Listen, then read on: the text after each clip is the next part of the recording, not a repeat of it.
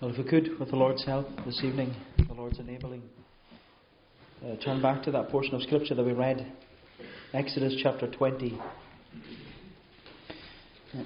Exodus chapter 20, and we'll read again the first 3 verses. Exodus 20 from the beginning. And God spoke all these words, saying, I am the Lord your God, who brought you out of the land of Egypt, out of the house of slavery. You shall have no other gods before me. You shall have no other gods before me.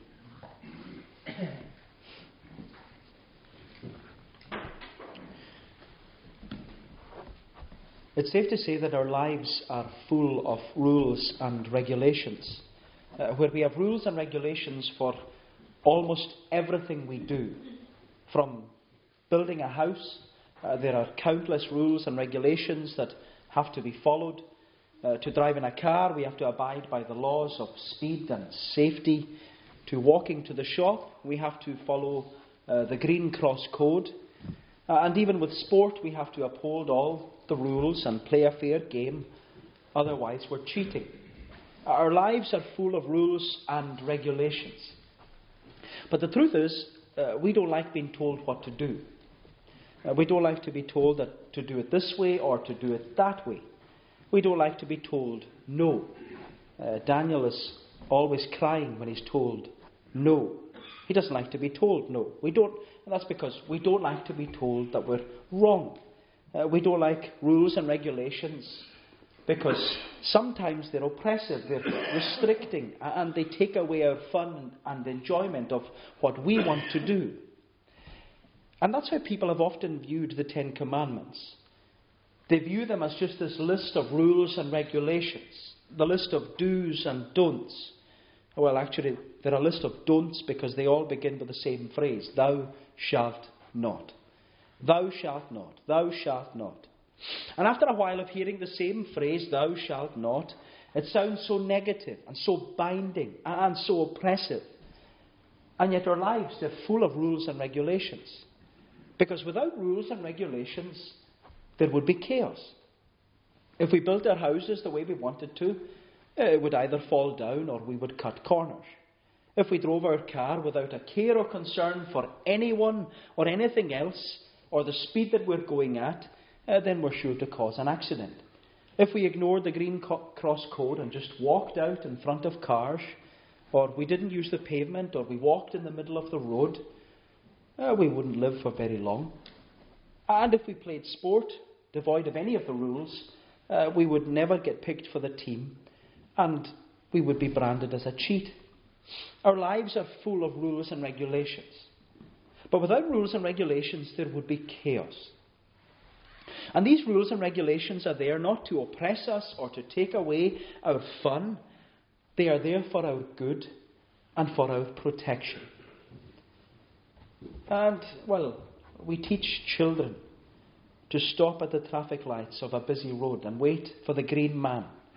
You tell them, wait for the green man. Why? To protect them from being knocked down. It's for their good. When we're in our car, we stop at the red light. We wait for the green light. And we stop at the red light because if we were to go through the red light, we would either knock somebody down or we'd crash into another car. And so the red light is for our protection. It's for our good. It might slow us down. It might cause us to be late. And we have to wait and become impatient. But ultimately, it's saving our life and it's saving the lives of others. It's for our good. So our lives are full of rules and regulations, because without rules and regulations, there would be chaos. And the God who has created us, He's not a God of chaos. He's a God of order. He has ordered all things well, in which everything in creation, you can see it all around us. The sun rising in the morning, setting at night, the moon, the stars, the times, the season, everything moves and works according to God's rules and God's regulations. And that includes us. Because as we said, over the past few weeks, we have been made in the image and the likeness of our Creator. And our purpose is to reflect our Creator. And we do that by keeping God's commandments and enjoying our covenant relationship with Him. And as our Creator, God has written the rules and the regulations. He has written them in our heart. He has written them on our heart, proving that they are relevant to every human being. And He has also, as we see here in Exodus 20, He has written them down in stone, affirming that they are permanent and binding. But as we said, rules and regulations are for our good. They're for our protection. And that's what we have to see the Ten Commandments as. Not a list of don'ts, which are oppressive and restricting and taking away all our fun and the enjoyment of life. We're to see that the moral law, the Ten Commandments, they've been given to us by our Creator. And the reason God commands us to worship no other God and to keep the Sabbath holy and to honour our parents and not to kill and not to steal and not to commit adultery and not to covet, it's all for our good. It's all for our good. So that we will live in the way in which we were created to live, to glorify God and to enjoy Him forever. And so this evening we're looking at the first commandment. Thou shalt have no other gods before me. And you could say that as the first commandment, it's the most important commandment. But as we consider each of the commandments over the coming months, we can see from the Catechism that it breaks down each commandment by highlighting what is required and what is forbidden, or what is commanded and what is condemned. But with some of the commandments, if you've got a catechism at home, there are additional explanations given which seeks to clarify the teaching of the commandment. And that's the structure I want us to use. We can ask 3 questions about each commandment.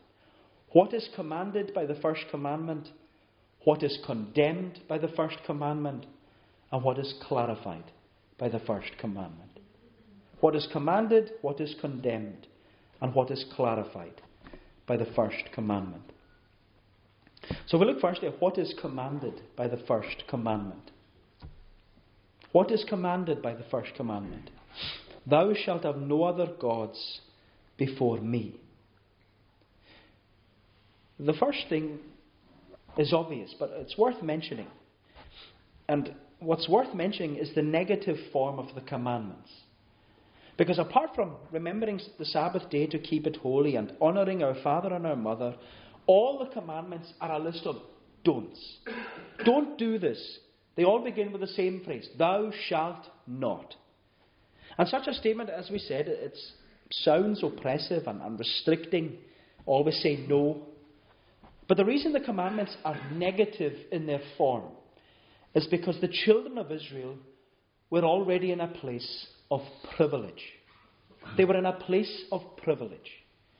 Because as we saw last week, and as we can read in verse 2, it says, I am the Lord your God who brought you out of the land of Egypt, out of the house of slavery. The children of Israel, they already knew God as their creator king. He is their God. I am the Lord your God. And they also knew him as the covenant king. This is what we saw last week. I am the Lord. He is their Lord.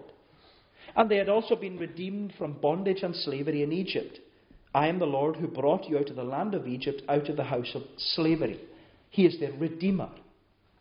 Therefore, the children of Israel, they were in this position of privilege. They have been redeemed from Israel, redeemed from Egypt. Israel had been brought out of Egypt, and they were in this position of privilege in which they were to receive all the benefits and blessings of their redemption as God's covenant people. And this is why the commandments are negative in form, because they put this boundary or this perimeter around the children of Israel. The commandments, I suppose you could describe it like a fence. A fence to keep God's covenant people within the fence and to prevent them from marring their relationship with the Lord. And the best way to illustrate it is, many of you will know it, Imagine a croft full of sheep. In the croft, the sheep have been provided all the grass they need. All the grass they need to survive and enjoy a good life.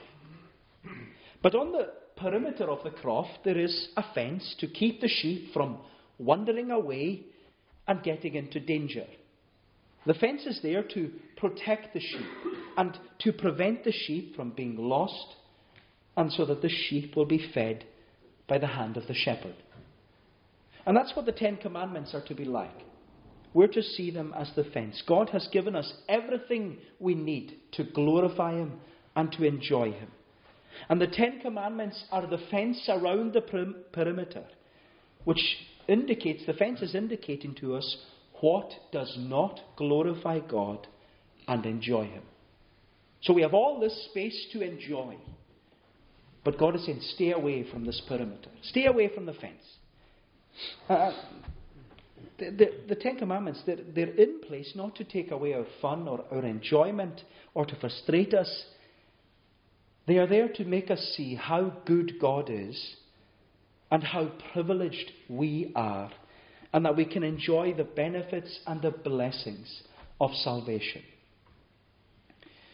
But as you know only too well, the problem with all of us as sinful human beings is that the grass is always greener on the other side.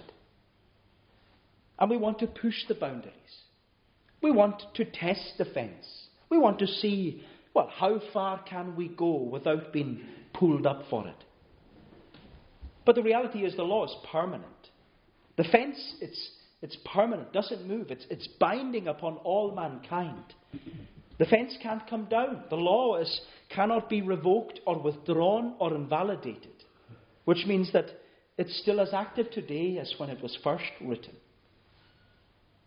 But you know, when Jesus was asked to give a summary of the Ten Commandments, He didn't emphasize our position of privilege. He emphasized that we are in a position of offense and upset because we don't do what God has commanded. He said that we are to love the Lord our God with all our heart, with all our soul, with all our strength, with all our mind, and our neighbour as ourselves. So he says we have to try and reach up to this. But we fall short because we don't love as we ought to. And that's what upholding the first commandment is all about. It's all about loving God. Because if we love God, our desire will be to love and cherish all those who have been created in the image of God. The first commandment is all about loving God for who He is and what He has done. It's all about worshipping and glorifying God for being our Creator King and our Covenant King. And to worship God means to show what value we view God. As someone once said, our worship of God reveals our worthship of God. Our worship of God reveals our worthship of God. It reveals the worth and esteem and reverence we give to God as our Creator and as our Covenant King. Because to worship and glorify God is to love and to adore and to serve God with a humble heart. It's to put Him first. It's to seek Him first. It's to exalt Him and His name in every and any situation in life, whatever the circumstances. But you know, there's more to what is commanded in the first commandment than worshipping and glorifying God. And out of all the commandments, we have to say that the first commandment is the most important commandment. Because we're not only commanded to love, worship and glorify God, we are commanded that in order to uphold the first commandment, we need to be a committed Christian. In order to uphold the first commandment, we need to be a committed Christian. Which means, my friend, that you can't keep the first commandment unless you're a committed Christian.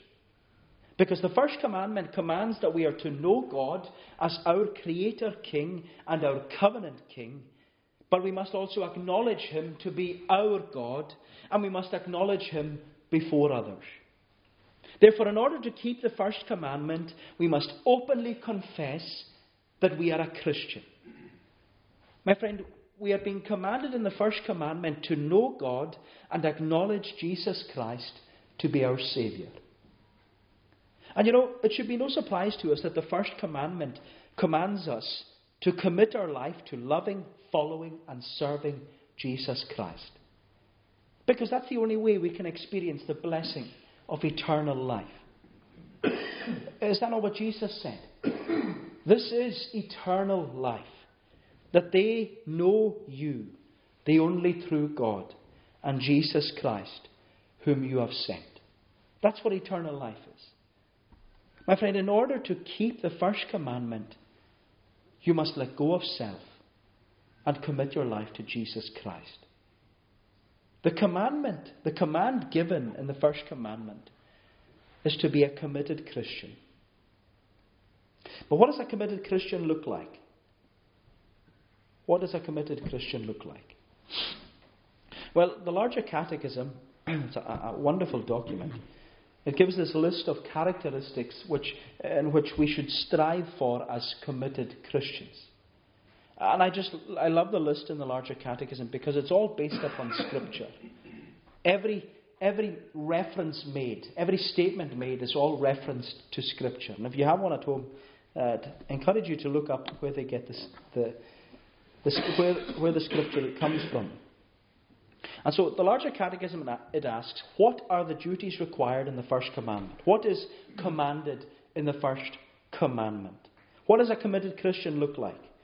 And it says, the duties required in the first commandment are the knowing and acknowledging of God to be the only true God and our God, and to worship and glorify Him accordingly, by thinking about Him, meditating upon Him, remembering Him, highly esteeming Him, honouring Him, adoring Him, choosing Him, loving Him, desiring Him, fearing Him, believing in Him, trusting in Him, hoping in Him, delighting in Him, rejoicing in Him, being zealous for Him, calling upon Him, giving all praise and thanks to Him, and yielding all obedience and submission to Him with the whole man, being careful in all things to please Him, and sorrowful when in anything he is offended, and walking humbly with Him. My friend, that's what's commanded by the first commandment. We are commanded to be a committed Christian. We are commanded to be a committed Christian. But the second question we can ask about this commandment is, what is condemned by the first commandment? What is condemned by the first commandment? Thou shalt have no other gods before me. And so what we've seen already is that in order to uphold the first commandment, we need to be committed. We are commanded to know God and acknowledge Him to be our God, our Creator King, and our Covenant King. And because He is our God, we will seek to worship and glorify Him accordingly. And so, if being a committed Christian is commanded by the first commandment, not being a committed Christian is condemned by the first commandment. If being a committed Christian is commanded by the first commandment, not being a committed Christian is condemned by the first commandment. Because the first commandment forbids the denying of God's existence or not worshipping and glorifying the true God as our Creator King and our Covenant King.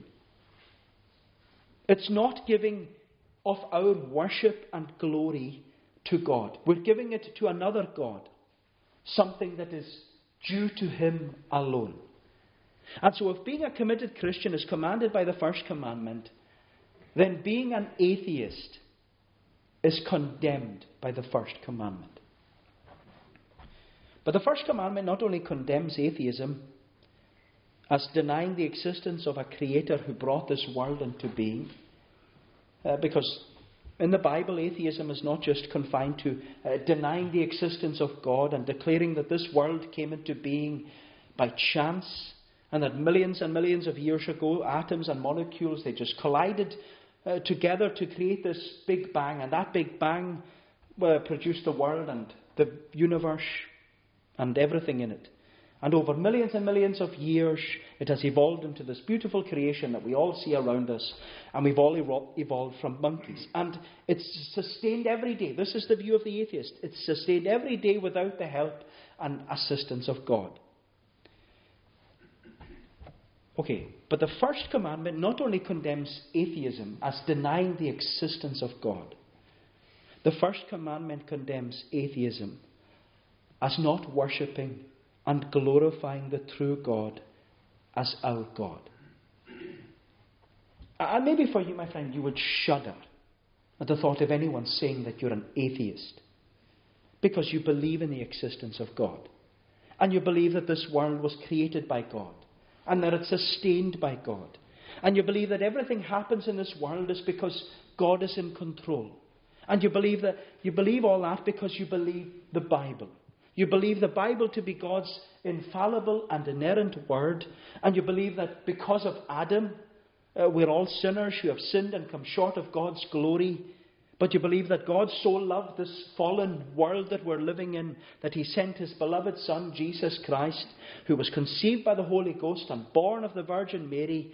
And you believe that God's Son suffered, was put to death on a Roman cross for the sins of His people, was laid in a borrowed grave. He rose again on the third day. But not only that, you believe that you are a sinner who needs to be saved. And you believe that by trusting in Jesus Christ and what He has done on your behalf and committing your life to Him, you will receive the promise of eternal life. And my friend, if you believe all that, which I know you do, then the first question I must ask you is, why aren't you a committed Christian? If you believe all that, why aren't you a committed Christian? Why haven't you come to embrace what you already believe by committing your life to loving, following, and serving Jesus Christ? But the second question I must ask is, why do you choose to live your life like an atheist? Why do you choose to live your life like an atheist? And you may shudder at the thought of being known as an atheist because you believe everything about God and the Bible and Jesus Christ. You believe it all on a Sunday evening. But maybe the truth is you live your life the rest of the week like an atheist. Because an atheist is someone where God is not part of their life. An atheist is someone who lives their life as if God does not exist. Because God doesn't come into their thinking. He doesn't come into the way they live their life. They don't factor God into their day. He doesn't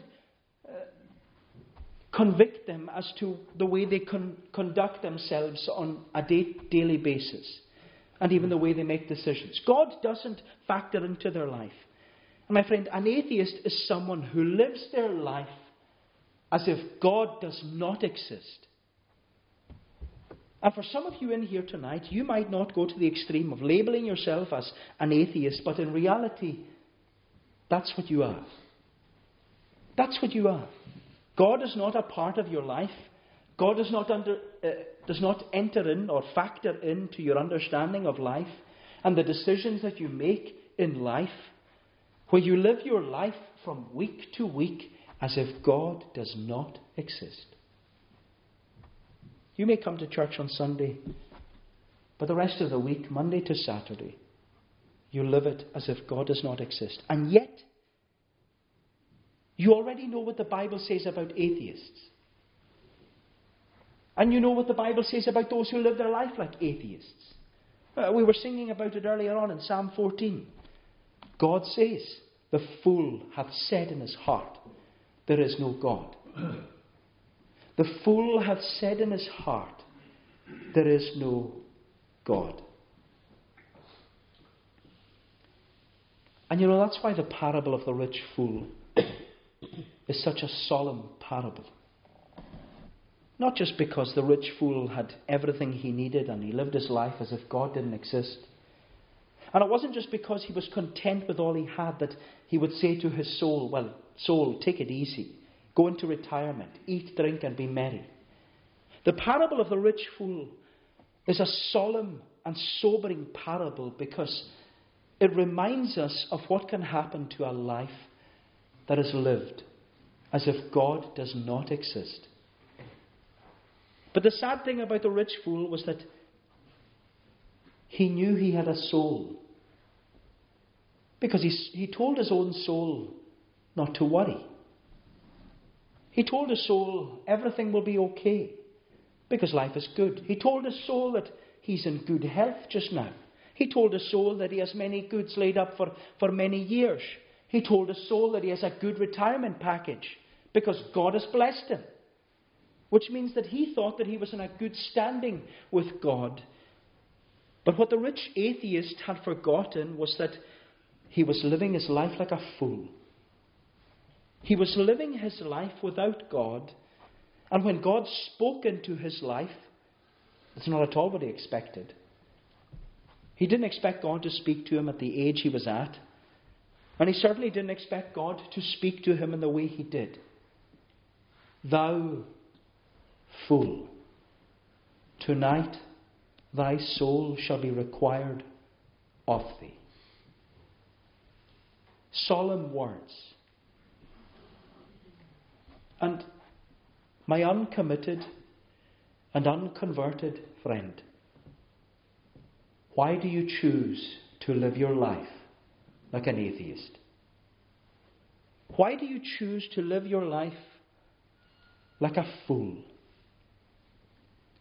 Knowing that you have a soul and knowing that there is but one step between you and the great eternity. One step. Why aren't you a committed Christian tonight? Why haven't you come to embrace what you already believe by committing your life to loving, following, and serving Jesus Christ? But you know, it's not only the unconverted who can live like atheists. The Christian can often think and act like an atheist. It was Alexander White. He was an influential minister in the Free Church during the late 19th and the early 20th century. And he wrote a commentary on the Shorter Catechism. And when commenting on what's commanded or what's condemned in the first commandment, Alexander White, he states that every Christian must confess how many atheistic hours we all spend thinking about our worldly pursuits when we should be thinking about God, and how many atheistic hours we spend doing things that are of no eternal benefit when we should be investing our energies into that which is of eternal value and for the furtherance of Christ's kingdom.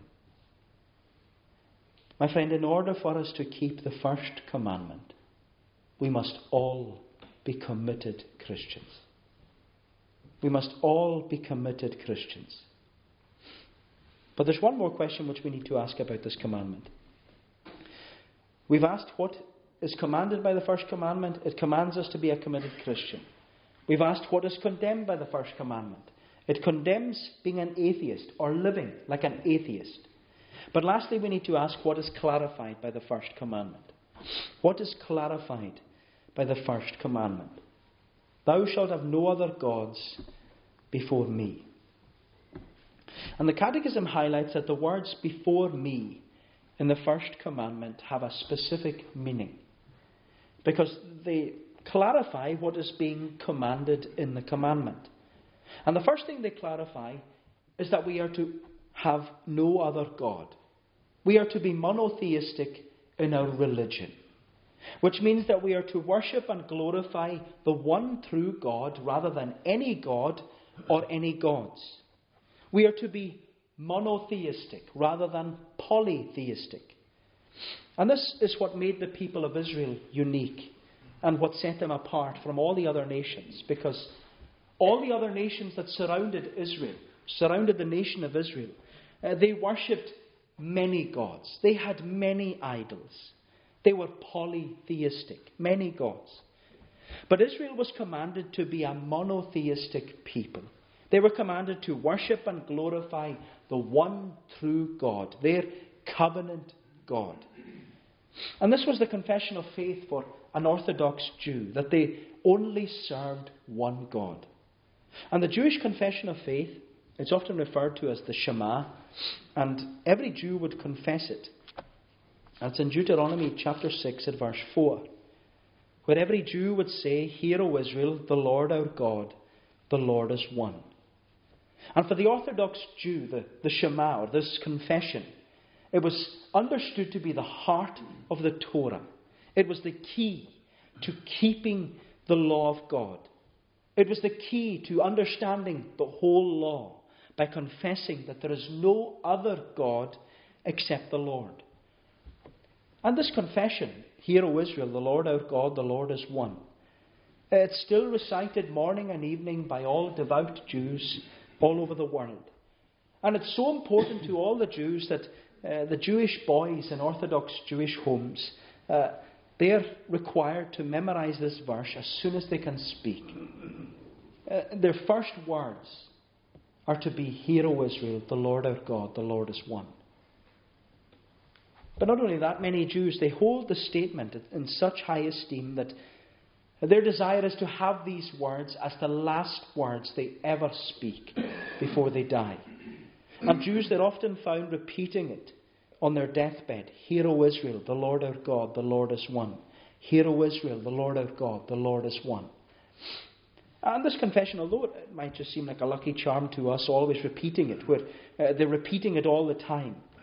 But this was the statement which characterized the Lord's people as to who they were and what they were like. Because they were asserting twice a day, every day, the Lord's people were confessing that the Lord is one and the Lord alone is God. They were asserting that there was no other God in their life apart from the Lord. And that's to be our confession too. We are to have no other God besides the Lord. We are to put no other God before the Lord. And there is always the danger in every area of our lives to make good things God things. Whether that's our wife, our husband, our children, our family, our job, our home, our hobbies, our health, our wealth. There are a number of things which are good things and great blessings to enjoy. But what the first commandment commands is that we are to acknowledge that it is God who has given them all to us. And that we must never put them before God. We must never make the good things God things. Because the command is, "Thou shalt have no other gods before me." But these words, "before me," they are binding upon the whole of creation. Not only because the moral law has been written upon the heart of every human being made in the image and likeness of God, but also because the words "before me," they literally mean in my presence. In my presence. And these words, they carry with them the idea of standing in the court of a king. So we're standing in the court of a king in which God is our creator king, He's our covenant king, and we are always in His presence. God, as we know, He is omnipresent. He is everywhere. Therefore, we are always standing in the court of the king. There is nowhere where God is not. And everything we do, everything we think, everything we say is done in the court of the king and in the presence of the king. Which means that every time we put something before God or in place of God, we are doing it in the presence of the king and we are doing it before the eyes of the king. And it was John Calvin who says in his Institutes, he says that when we substitute our fictions for God, we are provoking God to jealousy. And the illustration Calvin uses is that of an unfaithful wife who stings her husband's heart more deeply when her adultery is committed openly before his eyes. It's done openly before his eyes. And so, my friend, as our Creator King and our Covenant King, God commands and God demands our exclusive loyalty and devotion to Him. He commands complete commitment, to be committed Christians. Thou shalt have no other gods before me. And there's a reason why it's thou shalt not, rather than you shall not. This is where the modern translations, they fall down, because they don't highlight the difference between what's singular and what's plural. Because the use of the word thou, it indicates that the command is singular. The command is personal. It's a personal obligation. It's direct. Yes, the command was spoken to every human being made in the image of God. Yes, it was spoken to all of the children of Israel, but it's spoken to them individually. It speaks to each of us individually. Therefore, the response and the responsibility for upholding this commandment, it's a personal one. We can't blame anyone else. We can't point the finger at anyone else. We can't point the finger at something else. We are responsible. Which means, my friend, that there is a personal obligation upon each and every one of us to uphold the first commandment. And every commandment. Thou shalt have no other gods before me. Thou shalt have no other gods before me. And so in conclusion, what is commanded by the first commandment? The first commandment commands us to be a committed Christian. What is condemned by the first commandment? The first commandment condemns being an atheist or living like an atheist. Living your life as if God does not exist. And what is clarified by the first commandment? The first commandment clarifies that we are always in the presence of the King, who sees all, who knows all, and everything we do is before His eyes.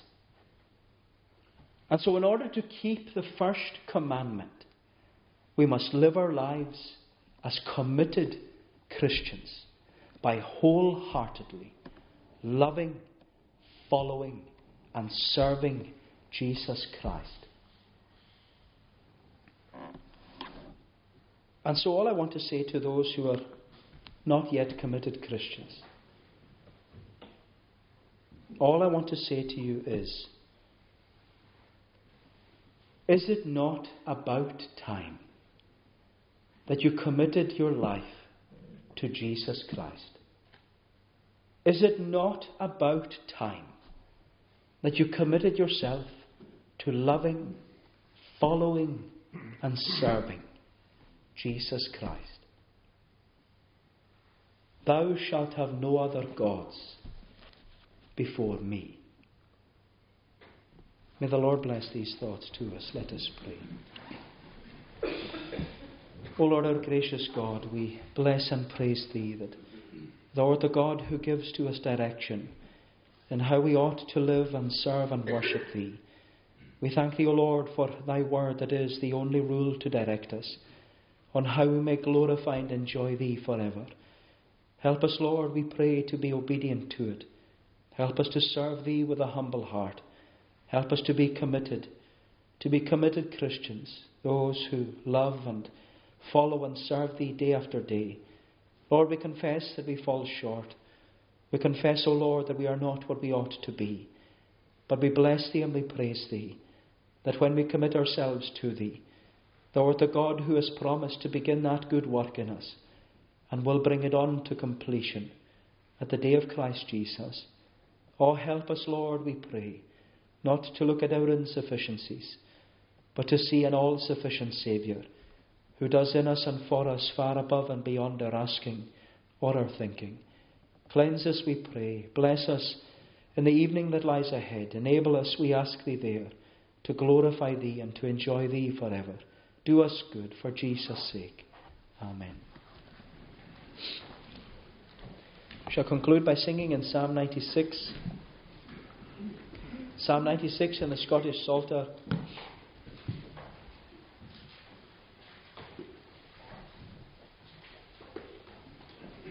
Psalm 96, page 358.